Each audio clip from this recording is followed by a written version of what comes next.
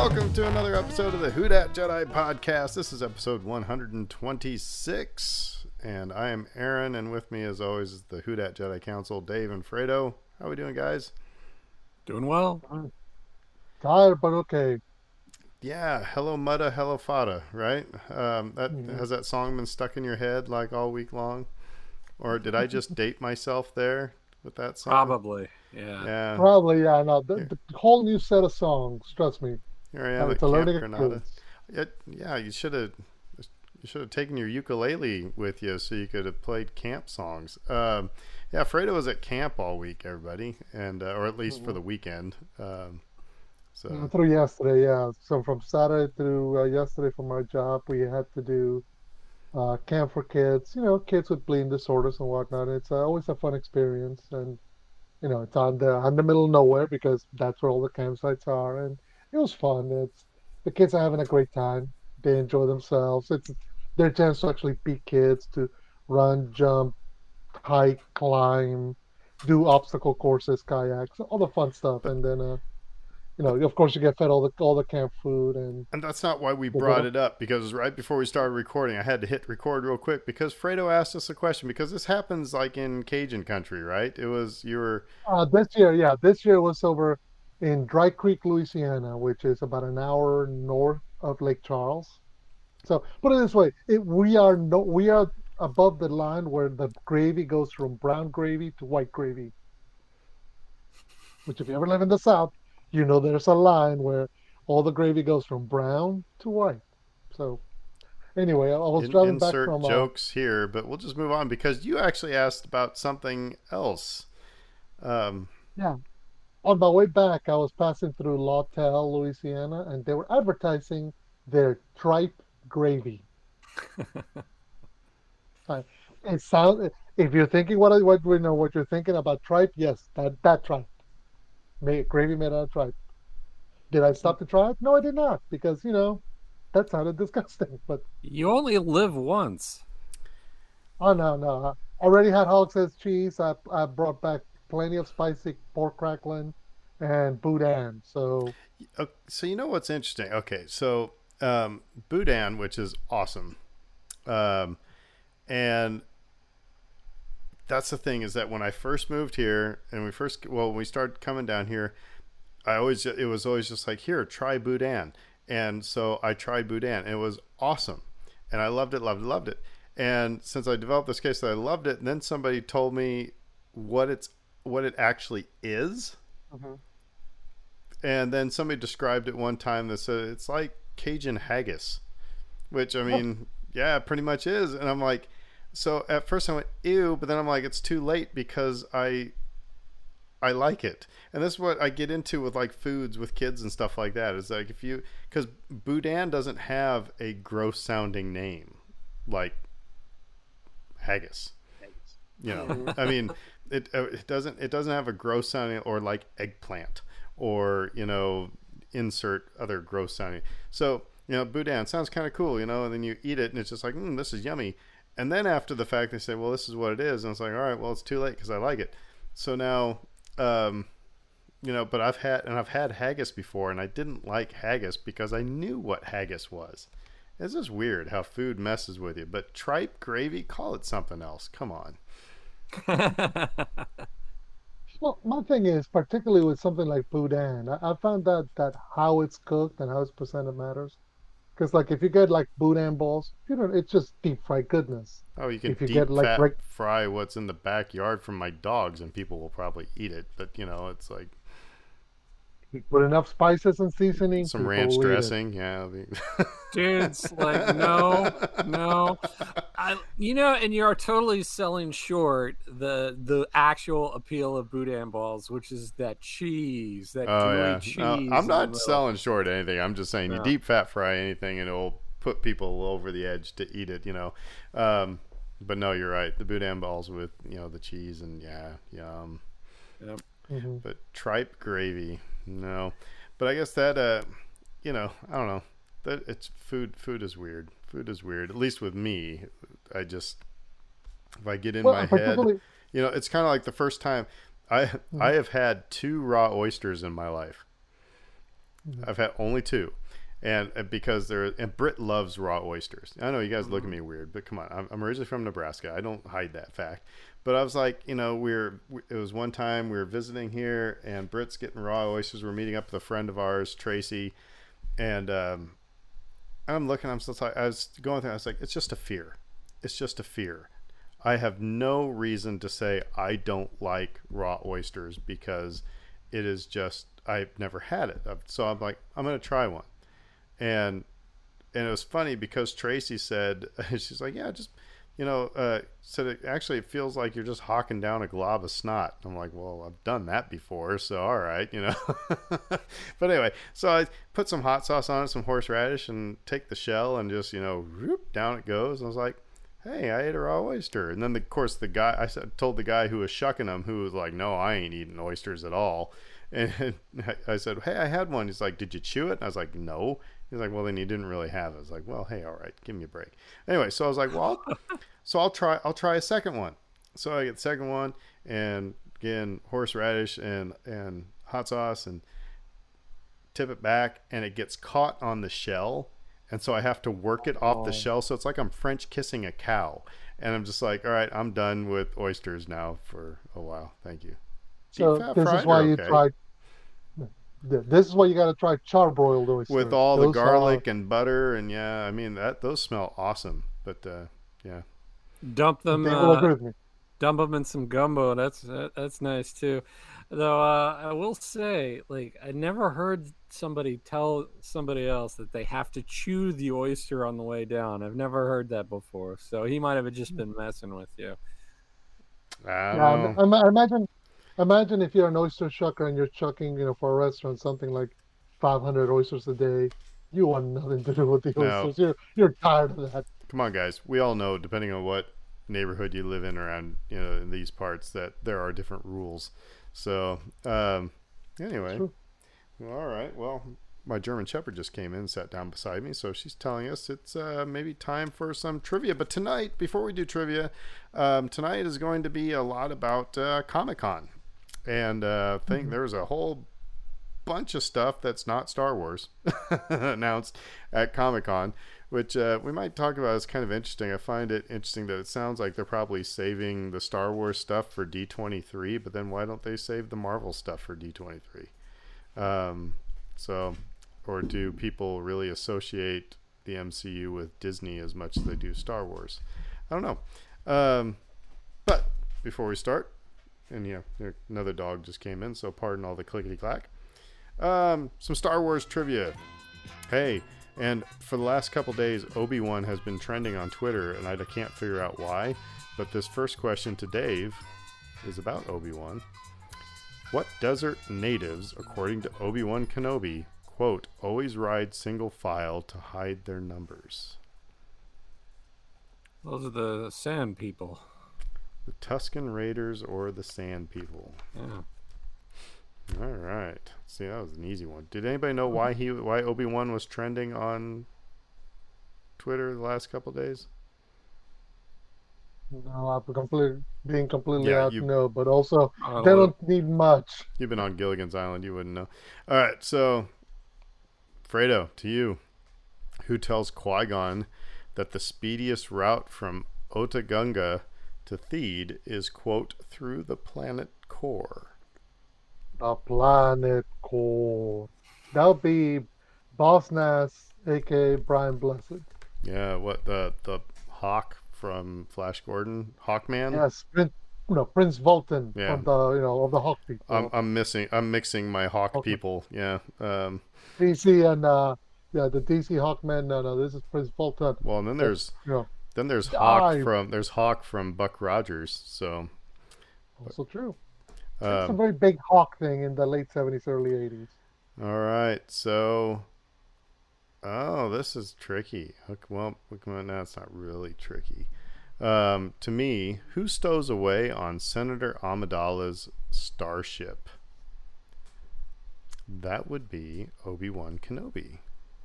It is. Stows away. You ever wonder why he uses the Force to close the door?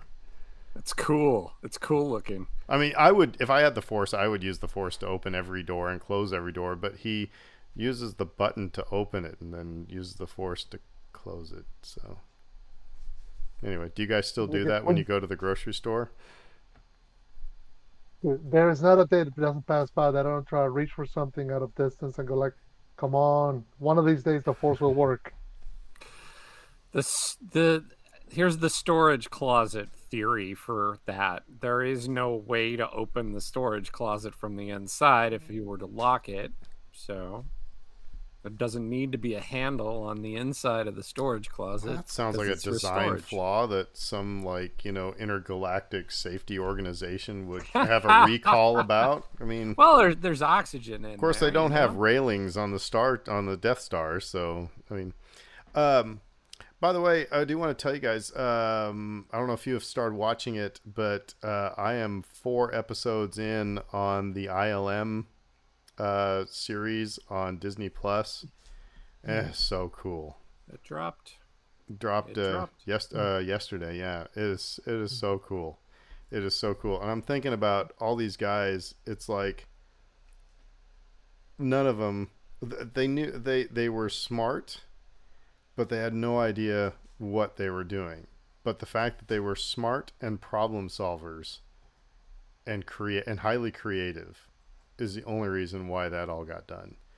And it makes me think about and I'm gonna get on a soapbox here for a second. It's like I can feel I can get on the soapbox because I was in education for 19 years.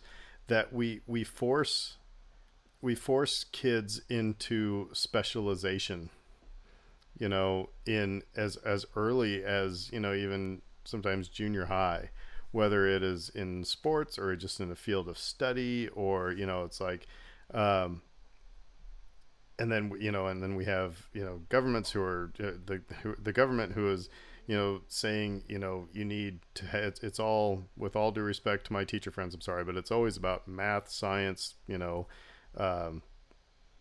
math, science, English, math, science, and it's like, what we need to do is we need to teach kids how to think, how to problem solve, how to adapt, because then you can, if you have these, overarching skills, then it's like, then I can step in and do about anything, but if you were only a photographer and going into ILM, you weren't going to be much good. You had to have dabbled in all these other things, and like I said, and just been kind of a nerd that liked to experiment with stuff. It's just a fascinating series, and the fact that I didn't know that Dykstra and Lucas really didn't like each other either. Oh, there's a parallel. They just didn't get along. They probably liked each other. They just did not get along. Anyway. Well, there was some friction there because I think that we saw that in Empire of Dreams, where George thought they were just goofing around, which they pretty much were in the early days. I think there was some butting of heads over all of that. But there's a parallel that immediately comes to mind for me, which is working in media and communications. It's just like you have to wear so many hats, and so you can't just say, I would like to work for ESPN someday and be a talking head in front of the camera. Well, can you film things? Can you write things? It's not just about sitting in front of a camera and talking, because there's so much more that you have to prove, the proving ground. And unless you're like, the talent that's making millions of dollars a year, you're going to have to chip in all over the friggin' place. And so that's the first thing that comes to mind for me. And it's like giving people just a variety of skill sets at that age, and the ability to, as you said, something that'll transcend a particular niche, which like problem solving, so important. And I totally agree with you. Well, and you say that, that George thought they were screwing around, but what this shows, they were, and I've known this, but I know it's never really hit me across the face like it has in watching this, that they were quite literally inventing period. They Everything. were Yeah. inventing. I mean, they had this idea, I've dabbled with motion control, but they invented a camera and computer system to do. They invented a new way of making movies, and none of them really. It's just. Um, so yeah, it's a really, really, really, really, really good series. So yeah, highly recommend it. Yeah, I was just thinking particularly as it pertains to because we only get to see the finished product. We only get to see, what we got to see. It's not so easy. You tend to forget all the trials and errors, all the mistakes, well, we didn't think we could do this, and then they try and it works. So it's as much invention and discovery, like any scientist, as it is uh, trying to figure out something, like an engineer, figuring something out in a unique way as an artist, because you can't really be bold and saying, okay, there can only be one way of doing things. You almost have to be like, well, which way we got a problem, we got to figure out how to make this work. Whatever will do it, we'll do it. Whether it's something as simple as running a microphone over a cable and getting the hum of the lightsaber, or how the heck are we gonna film all these explosions going? Okay, we'll just drive a fast truck in front of some stuff blowing up.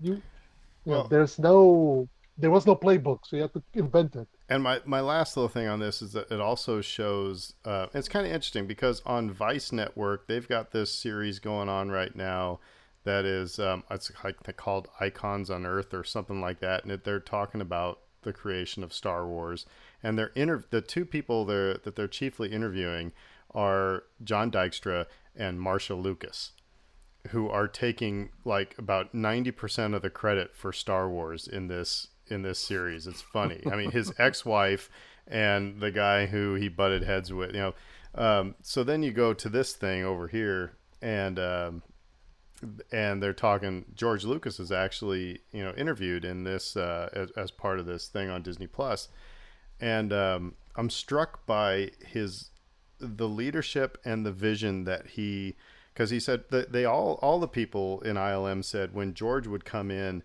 and explain what this movie was going to be about, they all got excited, and that made them want to go work on this stuff and figure it out. Yeah, and George Lucas also said, he goes, I don't really know how to work a computer. I can barely work my phone. But he said, but I know what I want it to do. And so that's what he would do with ILM, was he'd just say, I want this. And they're like, well, we can't do that. And his line would be, well, just think about it. And they're like, okay, I will, but we can't do it. They said, just think about it. And then Dennis Muren said, then I went and thought about it. And 15 minutes later, I had a solution. So it's like, if ILM wouldn't have had George Lucas's visionary, I mean, just think about what movies would be like today. I'm sorry, I'm rambling on, but I'm just totally geeked out over this thing. But anyway, we can move on to Comic-Con stuff. Watch it if you haven't yet. Of course, I'm a big documentary nerd, so I love this stuff. So, but first, before Comic-Con, we got some news.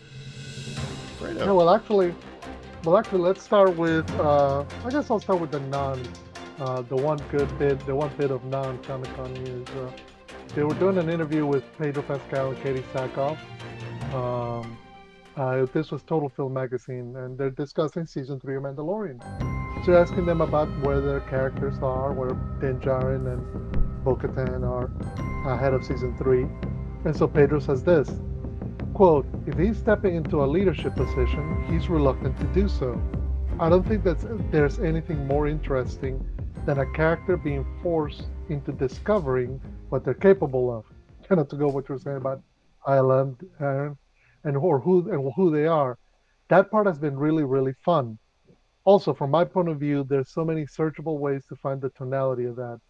I just try to achieve the subtleties of that kind of character development.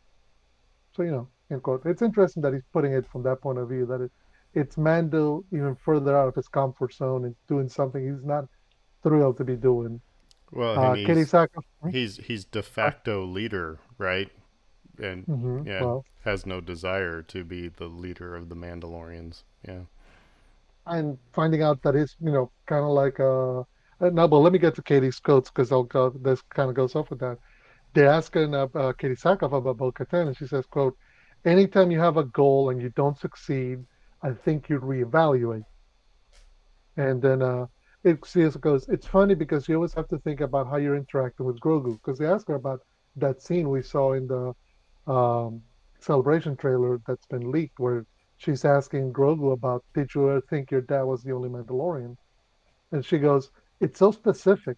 You have to make sure that you're not doing anything that says something different. Every single thing, every single interaction with Grogu is very, very thought out." So, but I find it interesting because yeah, going back to Din Djarin's character, he has existed in a story in a world in which the only Mandalorians were his clan, the people he knew. As far as he knew, that was the only way to be Mandalorian, and now he's getting exposed to gonna get exposed to different kinds and different versions of it. And does he stick to the rigid creed that he got taught, or does he go a different way? I think that's the kind of direction that we all sort of anticipated. Just because we know this, right? We know things that that character doesn't know about that culture at this point. He thinks it's a certain way, in a very rigid, narrowly defined way. We know that the culture extends beyond that particular viewpoint, and so he's going to have to come face to face with that in season 3. And it's gonna. I think that's gonna. There's a lot of potential, I guess I would say, within that. Mm-hmm. And it's gonna be it's gonna be part of the excitement is that uh, the old it's a William Faulkner quote that George R. R. Martin always likes to say. The only stories worth telling are about the heart in conflict with itself. So the idea of Din Djarin being in conflict within himself as to his identity versus this role he has assumed as father to Grogu versus this role that, okay, I just beat the guy who was holding my kid hostage and I picked up his sword and now congratulations, this warrior culture says you're now our leader, which he never wanted. So come to terms with all that. I think it's going to create some interesting dynamics. Is that Lucy or no? Well, That's Ellen. Luna's barking in the background, which then set off Lucy. So yeah, it's like, it's like my smoke detectors. One goes off, then the rest of them start going off. Anyway, sorry for that. It's an area. No, it's all she good. was saying, let's move it along. I'm just Okay, kidding. yeah, I'm just no. kidding. Get on with it. That, Yeah, that was right. for get on with it. So, okay, so getting into the San Diego Comic Con news, there was a couple of bit of news from Star Wars before we get to Marvel.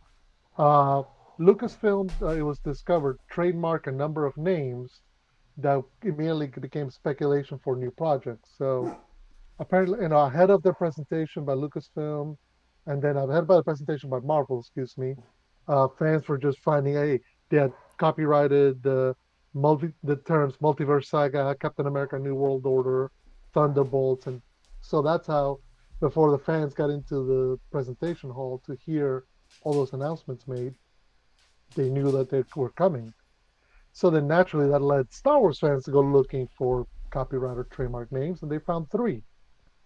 Lucasfilms has filed three similar trademarks: the quote, the Great Circle, quote, the Galactic Circle, and quote, Circle of Resistance.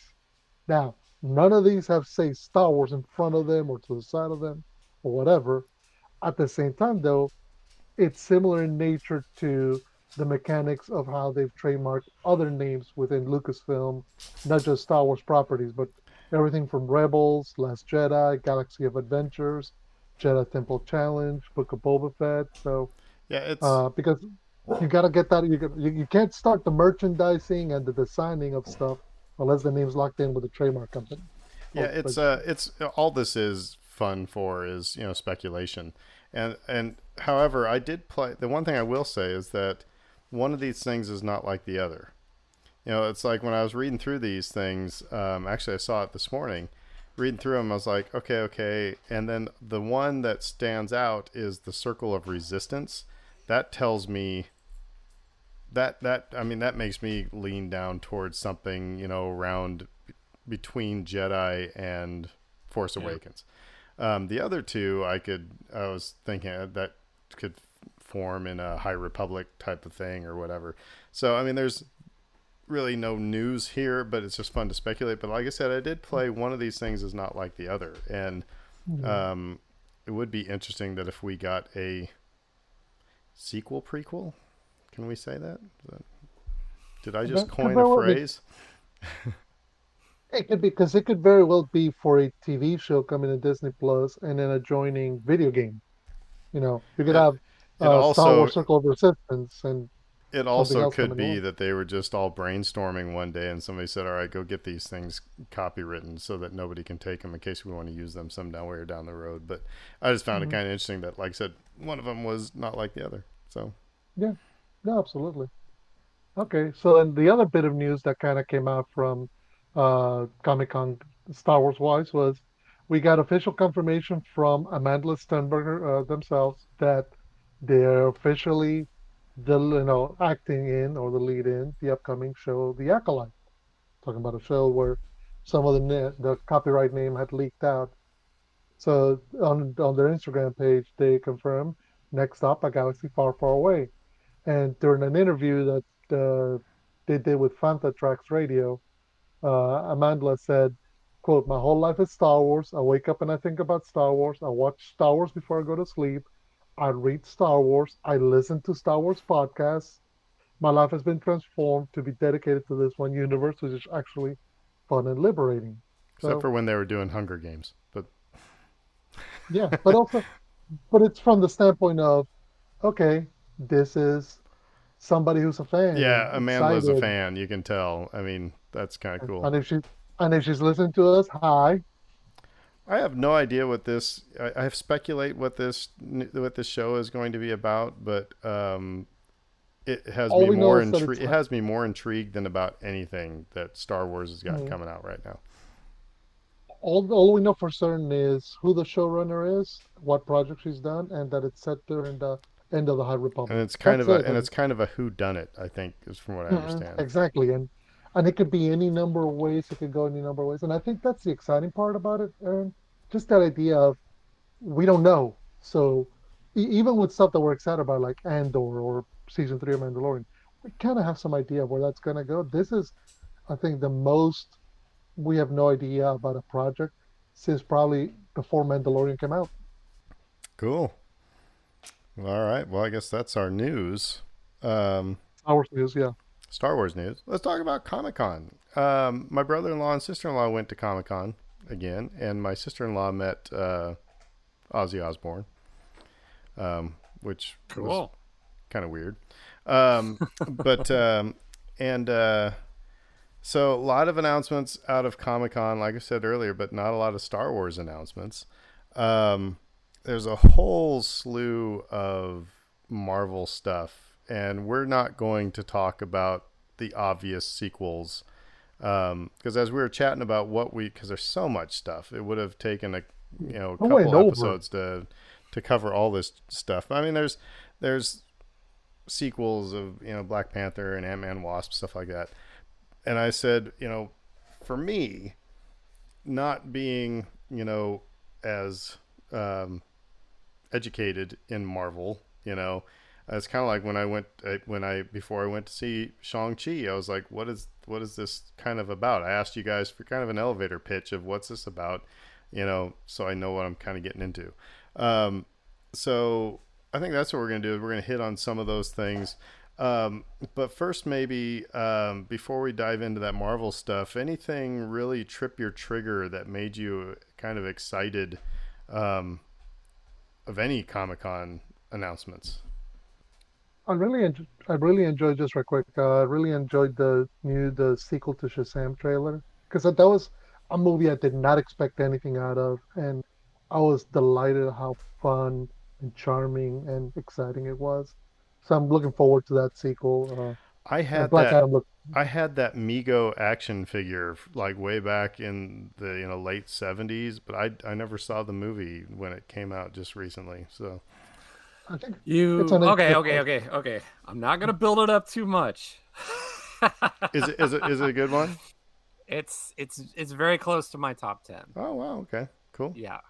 And going not expecting it to be the greatest thing ever, but It was surprisingly good. Mm-hmm. So Yeah. not a lot of people really expected it to turn out as well as it did. And Zachary Levi was just wonderful. Mm-hmm. It runs a lot deeper than the concept would have you believe that it does. The concept is, little kid says a magic word, becomes big and strong superhero, right? And they play that for all the laughs and that they should. Um, but there are deeper themes going on there about myth and power and family and Oh God. really, really good stuff. Mm-hmm.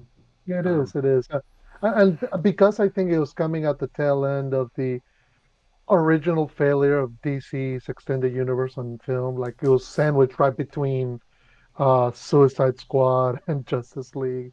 A lot of people really didn't give it much thought, and unfairly, I think. I think it was in terms of the good DC movies, that one, Aquaman, Wonder Woman, that like, which is surprising because they're not the projects that everybody was looking forward to, the biggest. But I think I enjoyed it. Enjoyed it for what it is. It's just very delightful. Puts a happy smile on my face. I think it came out a month ahead of Endgame too, if I remember correctly. So like it just I got would. completely overshadowed by Endgame. Everyone was like Endgame, Endgame, Endgame, and so I think that was at play there too. But yeah, the trailer was quite good.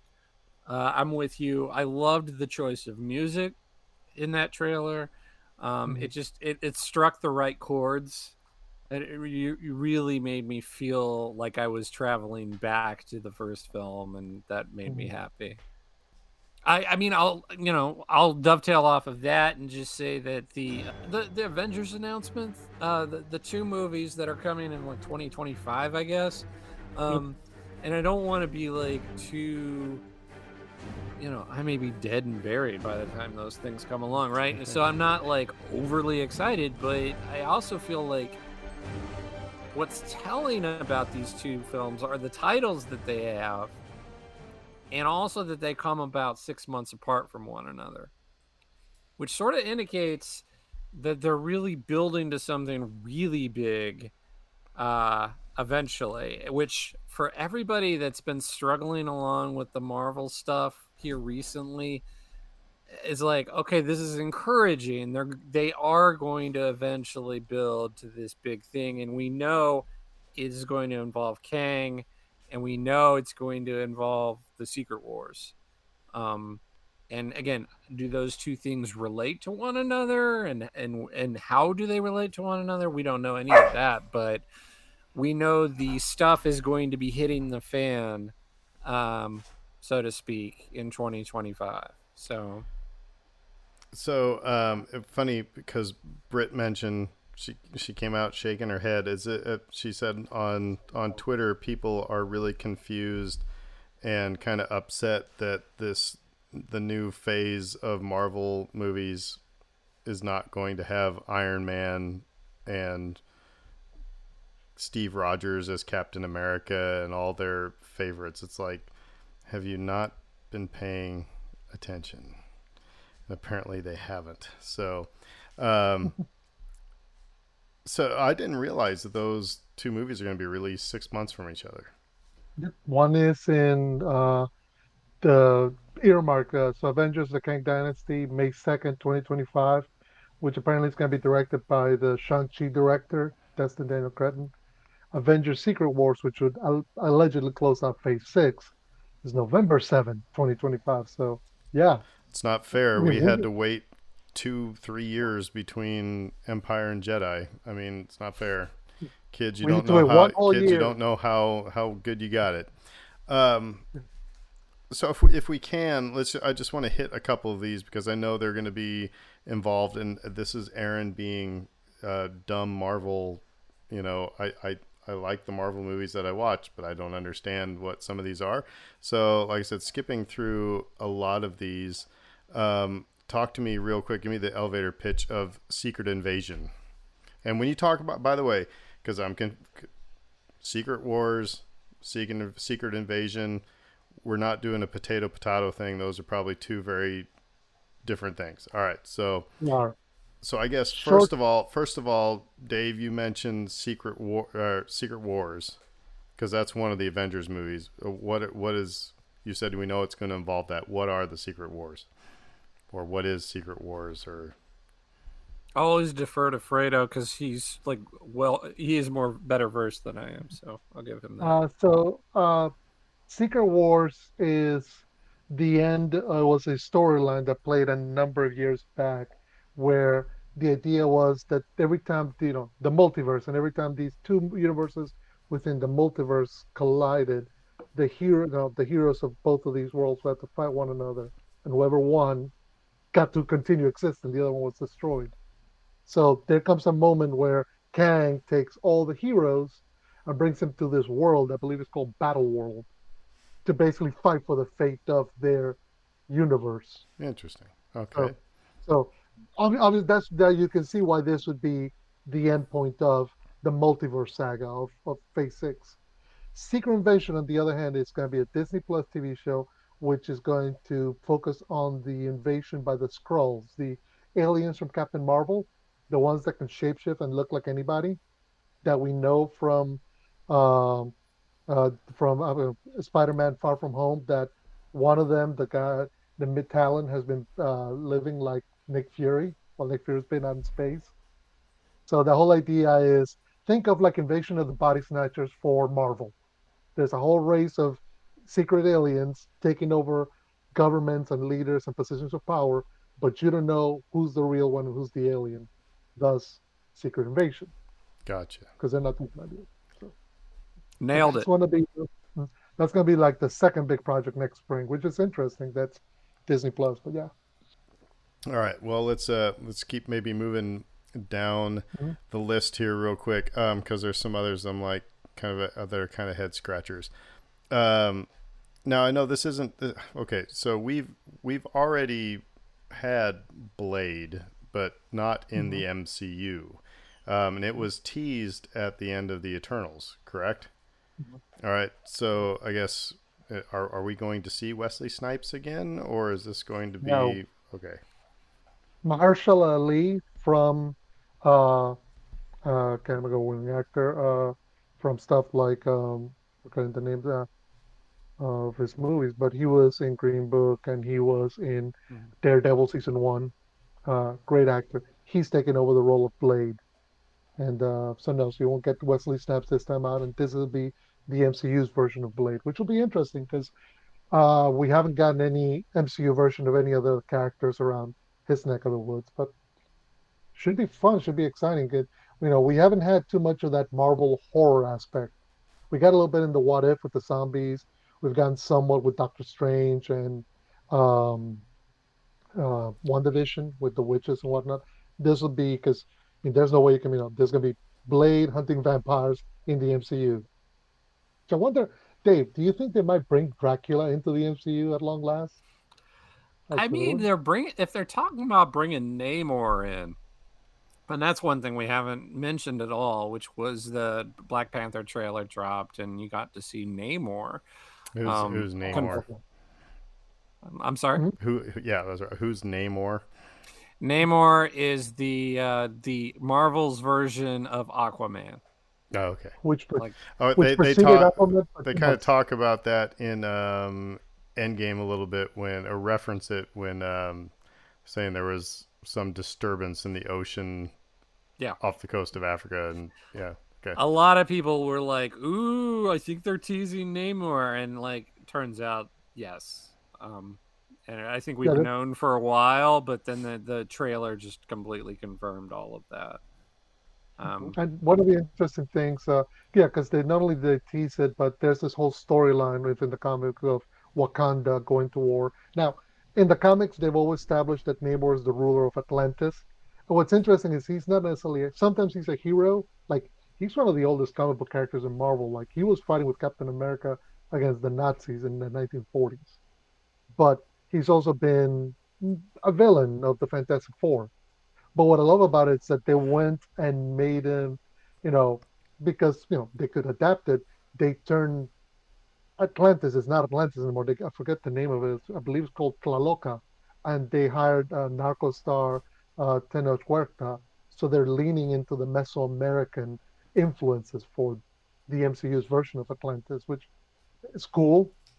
For Latino, I love that. But it's interesting because it gives a completely different feel and style from anything we've seen so far. But like relating back to your question, I see he mentioned Dracula, and I'm like, if they're doing Namor, then you could do anything.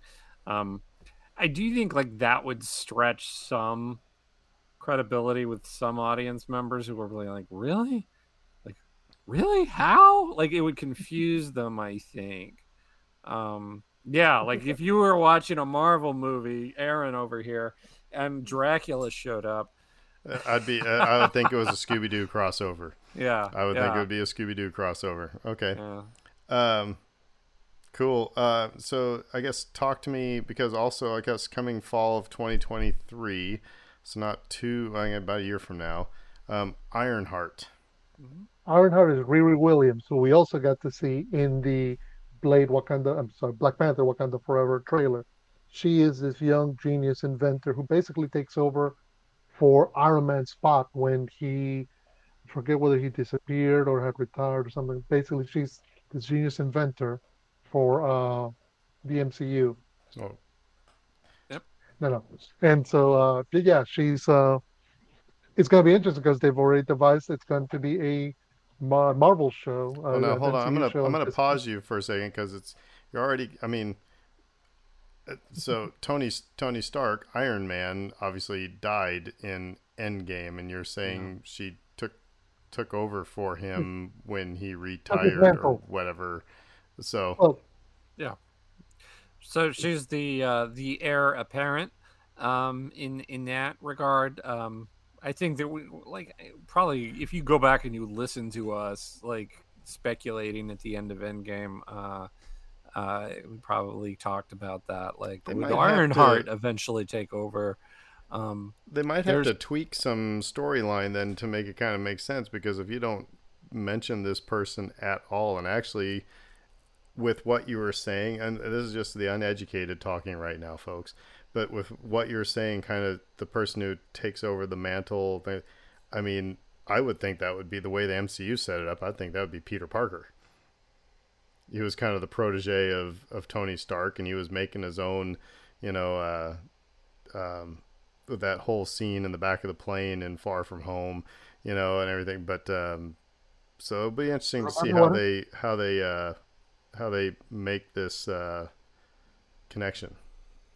Well, remember, at the end of No Way Home, the only way that Doctor Strange could save the world was by making everybody forget Peter Parker's Spider-Man, which meant he wiped his memory out of everybody, not just Ned and MJ, but also out of Happy Hogan, out of anybody who knew that Peter was Tony's protege.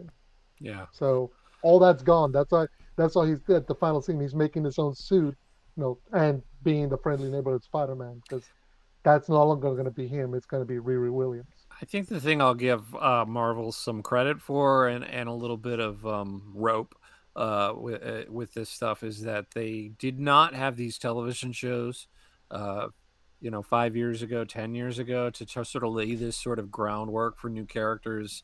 They have them now, and we saw that with Hawkeye.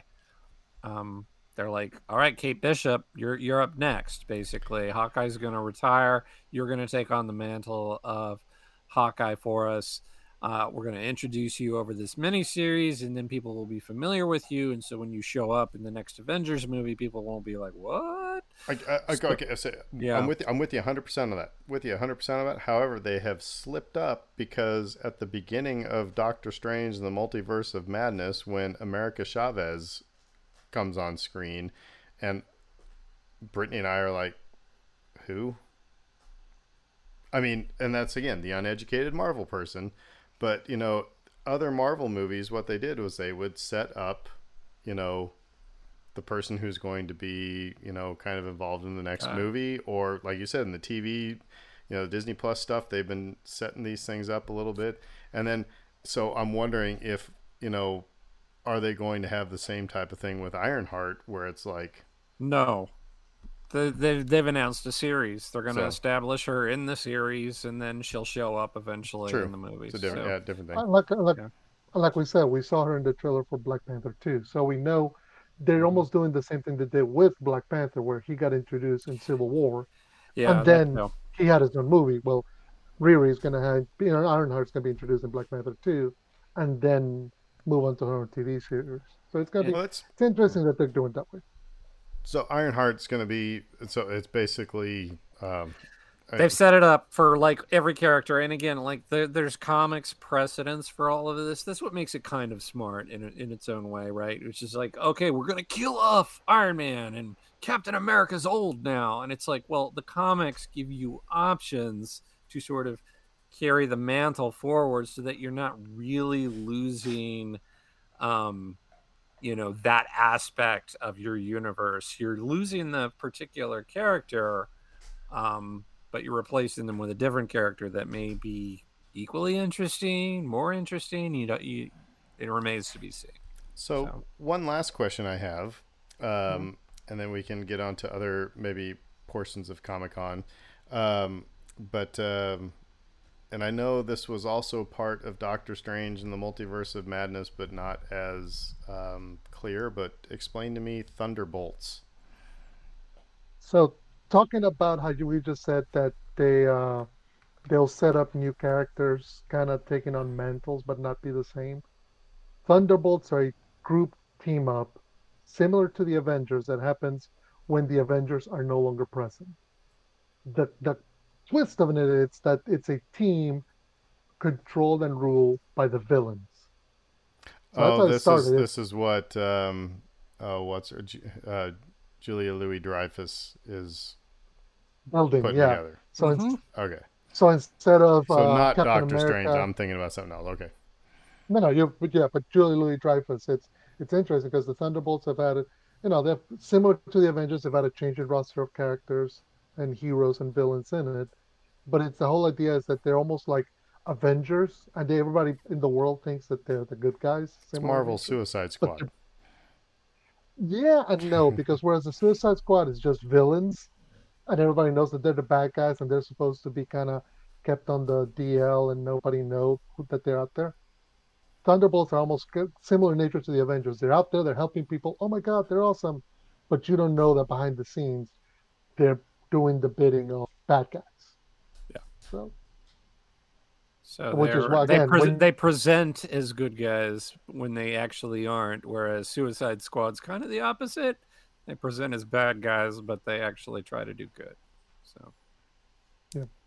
And I think what's interesting is that when you look at it from the standpoint of stuff like you said, like you've seen with Julia Louis-Dreyfus's character, with Captain America: Winter Soldier, with Secret Invasion, the whole idea of the Skrulls, with all these characters kind of being a bit more complex and different, it creates a dynamic where, yeah, Thunderbolts closing out Phase 5 makes sense. It's a team-up movie, heroes coming together, but it's supposed to make you give you the warm and fuzzies like it's the Avengers coming back, but it's not. Underneath there's like darkness and whatnot. I will say some other ones that I'm looking forward to. Echo, I'm looking forward to. Of course, she was introduced in Hawkeye. The one that I'm warming up to is She-Hulk: Attorney at Law. It seems to me that that's just going to. I mean, it seems like you have to walk into that one with. It sounds like it's going to be one of those. It's fun, wacky or silly, yeah. What other aspects of Comic-Con? Maybe any of these announcements that I've skipped over, or anything else that you heard. I will say that I have to point out that Kevin Smith was there for Clerks 3. I'm not sure if we needed to go to the well for a third time, but there we are. So. Have you seen the plot of that one? Yes. Yeah. I think that's clever. I'm one of the people who really liked Clerks 2. Oh, I like Clerks 2. Yeah. It's how I met my wife. I'm here. I adore that movie, and so for me, Clerks 3. Okay, yes, I'm in, that having been said, I did see the Jay and Silent Bob sequel, and I was not a fan. So that was one where it's like it was fine. Of course, I went to Britt and I watched it when it was right. It was the day after Mardi Gras, right before everything got shut down for COVID. We went to the Joy here in New Orleans because Kevin Smith had his last Q&A for, and it was the Jay and Silent Bob reboot, and it was fun. I haven't busted my hump to see if I could see it again. That being said, if I had an option, I probably would. I'm not going to watch it a bunch of times. Clerks 2 I've watched a bunch of times. I've thought that was funny. I think the actors in that, especially the kid who plays Elias, is just hilarious. And it's such a well played. I think this erotica. See, that's all I need to say. You start laughing because I'll miss my donkey.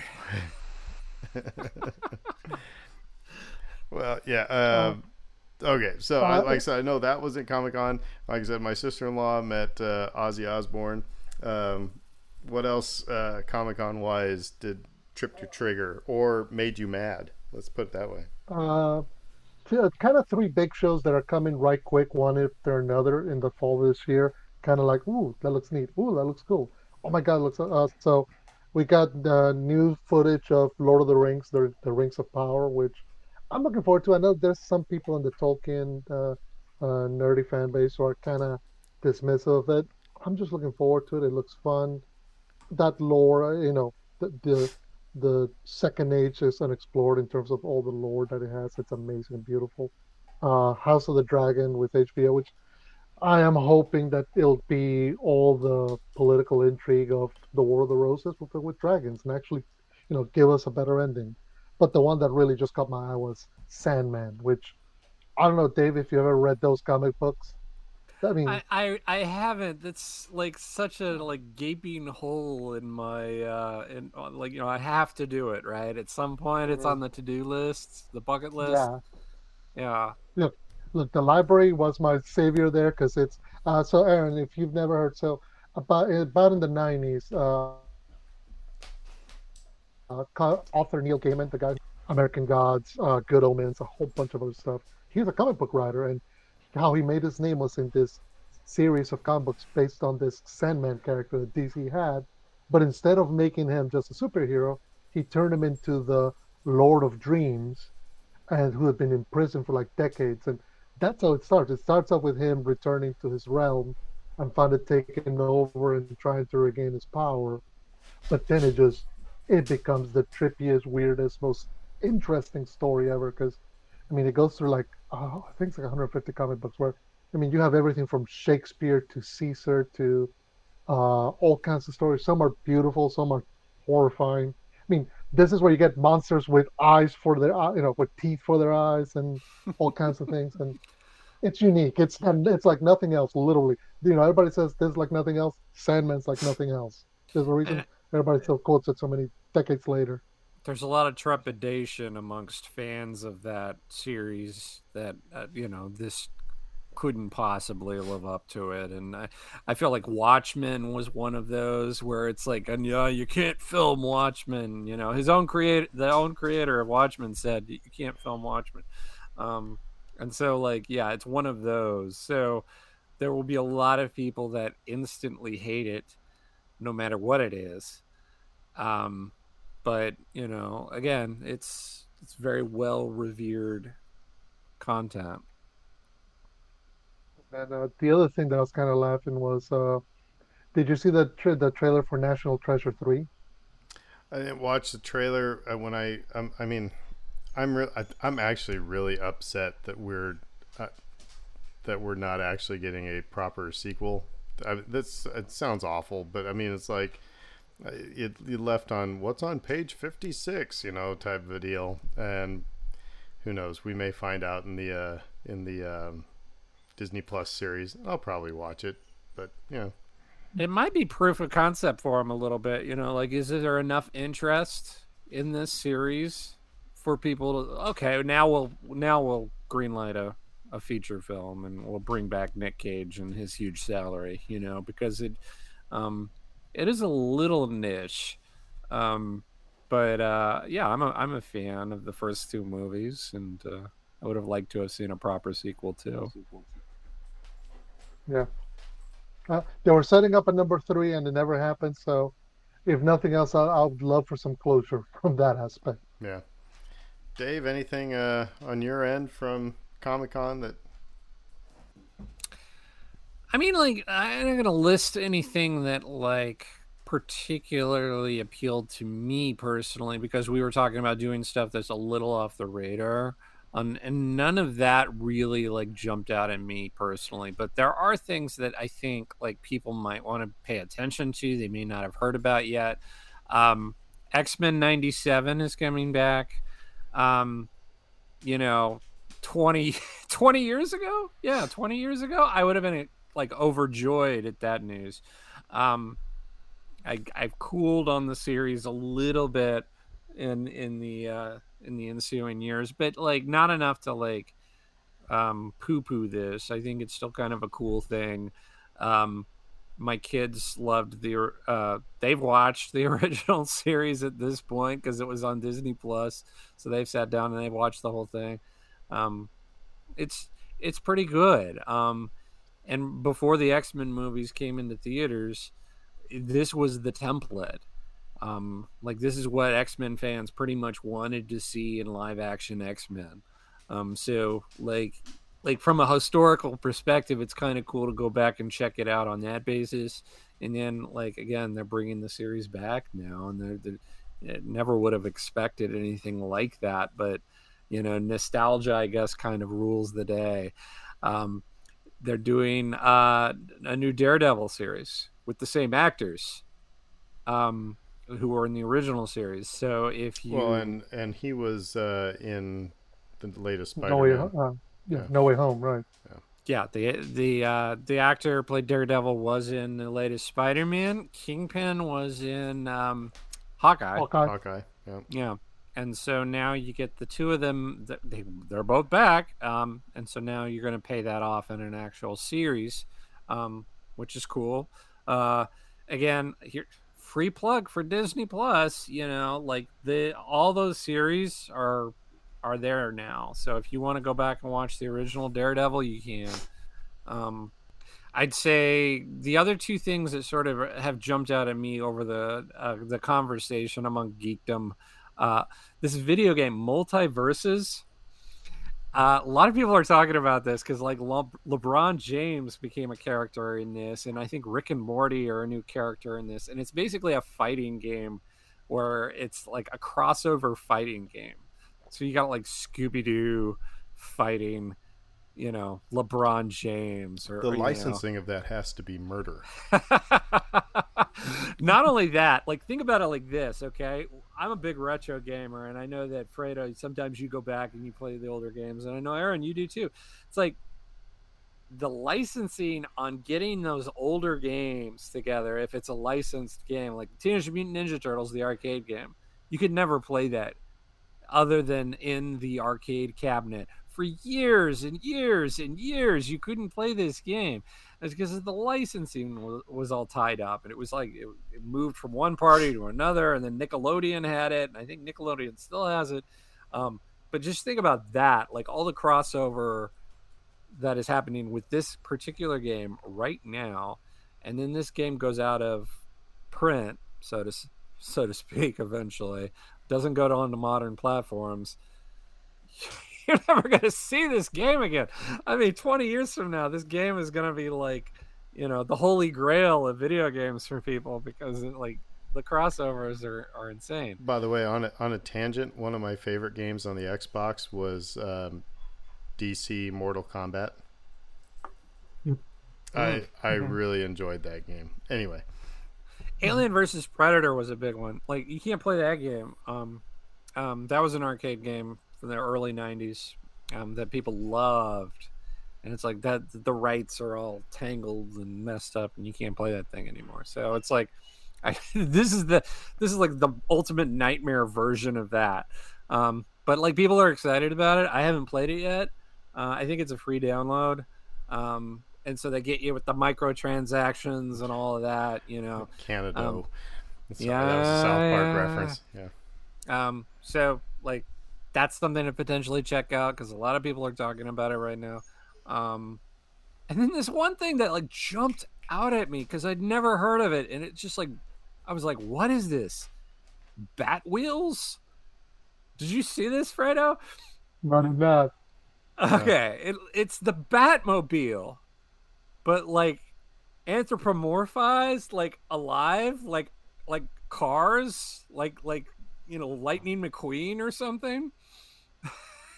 Is this a show or a game? It looks like it's a show. It's a cartoon, and it's like an alive Batmobile. And I saw this thing, and I was like, "What?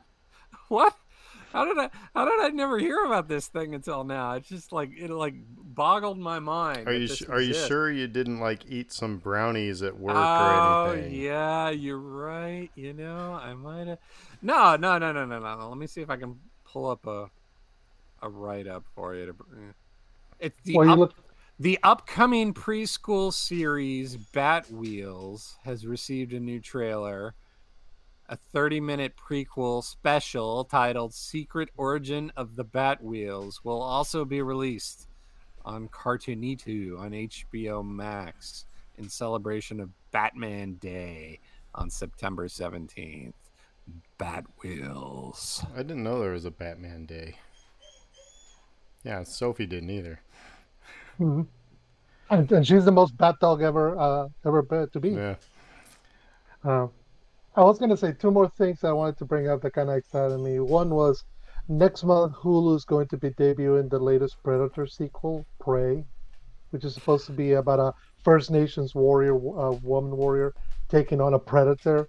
And they had some new footage on it, and it looks awesome, and I can't wait for it. The other thing is, and I don't know if you saw direct to streaming. That's the interesting part of it to me, that I was like, oh, direct to streaming? Huh. Yeah. Hey, I'm all for it. I hope everybody watches that. If it's as good as it looks, it'll be dominating the conversation that weekend, which is what you want to do. The other thing was, I don't know if you saw the trailer for the Dungeons and Dragons movie with Chris Pine. Yeah, didn't we do that in the 80s already? Well, that's what's funny. I mean, they've done a number of Dungeons and Dragons movies, and they've all kind of flopped. But I love the fact that this one, it's Chris Pine talking about being the planner or whatever, and then it ends with he's the bard. And when that moment hit me, I just busted laughing. I could not stop. I'm just like, okay, if you're going for that level of humor, I could see where this will find its audience. It could be one of those things where people just quoting it and just laughing about it, just having a great time, which I'm all for. This doesn't need to be, it doesn't all need to be Game of Thrones style serious in order to be fun. Okay. By the way, this is a tangent of a tangent because you mentioned Chris Pine, and it made me think about my favorite Chris Pine movie, which is probably actually my favorite Alan Rickman movie as well, is a movie called Bottle Shock. Oh yeah. Have you guys seen this? Yeah, it's great. It's a great movie, and the scene of Alan Rickman eating Kentucky Fried Chicken is just worth the price of admission. So Bottle Shock. Oh my gosh! Like they did. Okay, so they went back to that scene because they had him eating guacamole as well. Yes, yeah, eating guacamole on tortilla chips while he's drinking wine. Yeah, I know. And it's just sort of sublime. The premise of the whole movie, it was the California wine that won the international wine competition back in the 70s or something like that. It was the California winery, and but yeah, Alan Rickman plays this snobby Englishman who's looking for American wine to be in this competition, and like I said, and so he goes and he's trying all these rural farmers wines, and this guy brings out a basket of chips and guacamole. but if you have the smallest appreciation for wine at all, I think you'd like it. It's just kind of like a love letter. Yeah, and even if I didn't really, wasn't really that into wine at all, but it's just like I said, to see Alan Rickman eating Kentucky Fried Chicken, it's worth the price of admission. So, Anyway, yeah. So I guess, by the way, before we leave, late breaking Saints news: Quan Alexander signed with the Jets. Mm-hmm. So, and also, I don't know if you saw on Twitter today, Tom Brady completed a pass to Julio Jones. Yeah, that was literally a big tweet going on. It's like, Tom Brady connects with Julio Jones. It's like, I connected with my dog throwing a ball the other day. I mean, whatever. So anyway, but Saints are Saints fans are losing their crap over Mike Thomas, who's apparently doing some things. So he's back, looking healthy, doing good things in practice and making people happy. Just stay healthy and do those things when the games start. So, but I suppose we'll bring things to a close here on our little Comic-Con rundown. If anything, kind of triggered you or made you fired up or anything when you saw the Comic-Con releases, let us know on Twitter or on Facebook. But until then, we will say who dat? Who dat? And everybody have a great week. McConkey.